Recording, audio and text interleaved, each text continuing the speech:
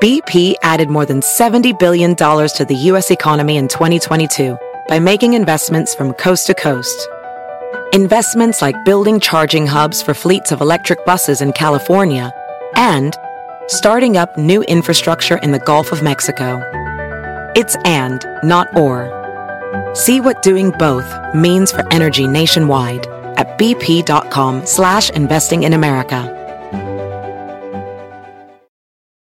You might be right. It's simple, but something you almost never hear in politics today, with each side more concerned about scoring political points than solving problems. I'm Bill Haslam, a Republican. And I'm Phil Bredesen, a Democrat. We're former Tennessee governors, and we invite you to listen to our podcast, You Might Be Right. Join us and guests like Al Gore, Paul Ryan, Judy Woodruff, as we take on important issues facing our country. Listen and subscribe to You Might Be Right, a new podcast from the Baker School at the University of Tennessee.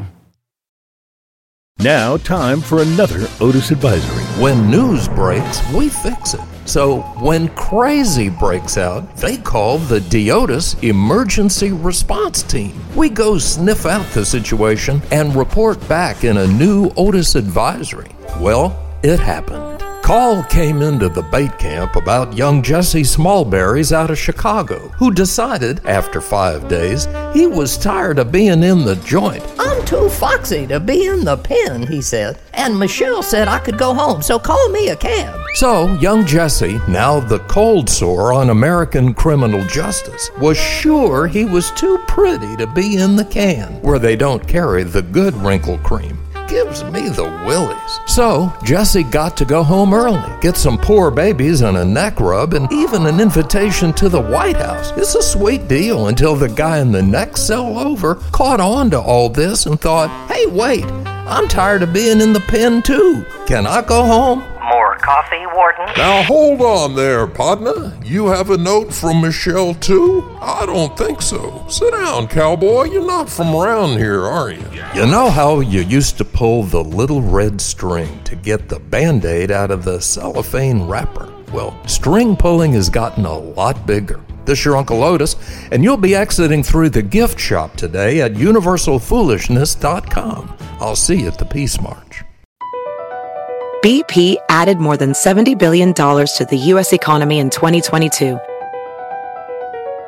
Investments like acquiring America's largest biogas producer, Archaea Energy, and starting up new infrastructure in the Gulf of Mexico. It's and, not or.